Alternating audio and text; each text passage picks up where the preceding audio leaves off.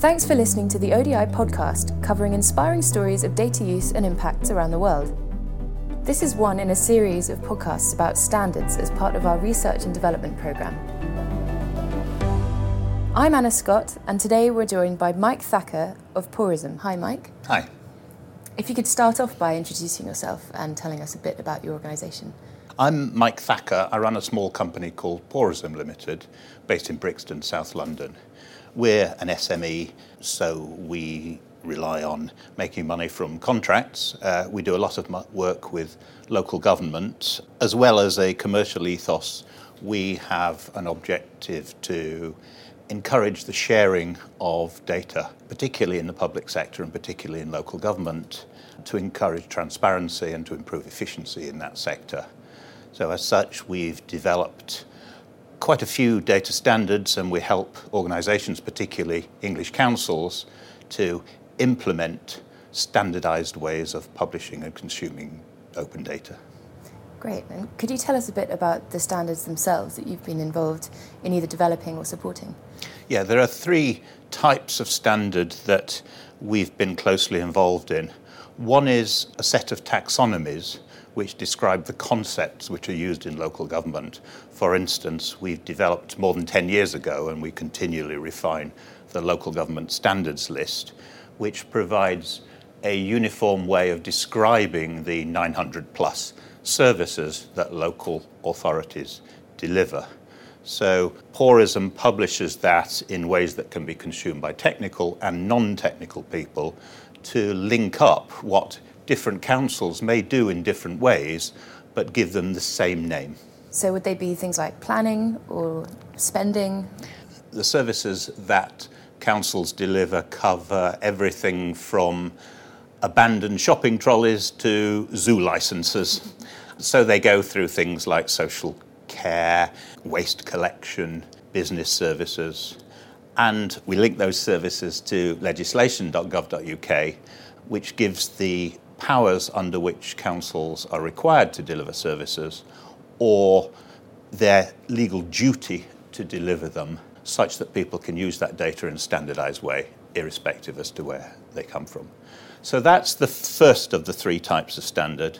The second type of standard we've developed is an inventory, which is an XML schema that provides a way of people documenting the open data sets that they're making public. And this is a standard that was developed by the local government standards body in conjunction with Porism, my company, the Local Government Association and data.gov.uk. And it's been adopted by them, by Redbridge Council in their data share product, and by Data Mill North as an extension to the CCAN inventory of data sets, to give us a way of exchanging information on what open data people keep, and also what schemas those data sets conform with. The intention being to assist an ecosystem whereby the best standards used out there can be discovered and built on by others who are developing their own standards. The third type of standard we've developed is a set of CSV spreadsheet standards, which give simple spreadsheet formats for common data sets coming out of local government. So we've developed ones for planning applications, for premises licenses, for the location of public toilets, for spend information, contracts issued, senior salaries within local government. And we've worked with the local government sector and the Department for Communities and Local Government to help them implement a spreadsheet standard for brownfield land.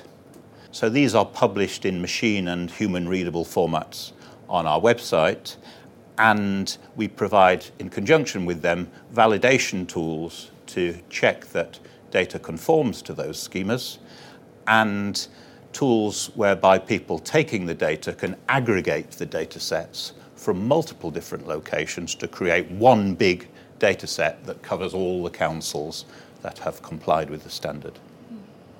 You mentioned your services around schemas helped to identify the best types of standards so that others could use them. What makes them the best? The users decide which is best. Our ethos in all the work we've done with the Local Government Association is to allow councils to see what one another are doing and decide whether or not they do things the same way or they do things their own way and implement localism. So our intention is to enable people to discover open data sets and discover the schemas with which those data sets conform and decide if they're suitable. And given that most councils are delivering the same services to the same legislation, chances are there'll be a large overlap. So it's often more efficient for them to adopt somebody else's standard. But it's very much up to them. We don't decide what's best. What kind of help is there to support people in local government to negotiate standards to start either adopting them or developing them if they need to? There are a lot of generic tools available, and in our work with the Local Government Association, we publish a variety of tools at opendata.esd.org.uk. So, for instance, there they can look up common identifiers for things which might appear in their data sets, for areas, council descriptors, type of service, etc. We provide validation tools. We also link out to standard vocabularies which people might wish to use to standardize the way in which they describe things. But in terms of tools at a local level, local government is very much under-resourced, and non-experts do need external support to help them adopt standards.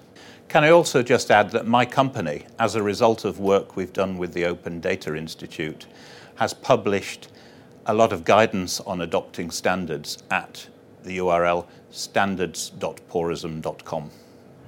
Great. And so you've mentioned lots of tools and services. Is there any other advice or insight that you'd give somebody involved in developing open standards for data? Yes, I have a few basic principles which I'd say adopt. Firstly, start by seeing if you genuinely do need a standard or if the burden can be put on a data consumer to standardize for a particular purpose. If you do need one, look at what's out there already and adopt what you can rather than reinvent the wheel. But then when you start developing, see what's in it for the data publishers as well as the consumers. Involve everyone and try and make it a win-win for everyone. Start simple, but design with a view to complexity so you don't have to revamp things later on. And when the standard starts to be adopted, promote quick wins to get take-up. Don't lose sight of objectives by letting people drag you off course for secondary requirements for a standard, but at the same time, look out for innovative ways in which your standardized data might be used. Mike Thacker, thank you very much. It's a pleasure. Thanks for listening to the ODI podcast, covering inspiring stories of data use and impacts around the world. This is one in a series of podcasts about standards as part of our research and development programme.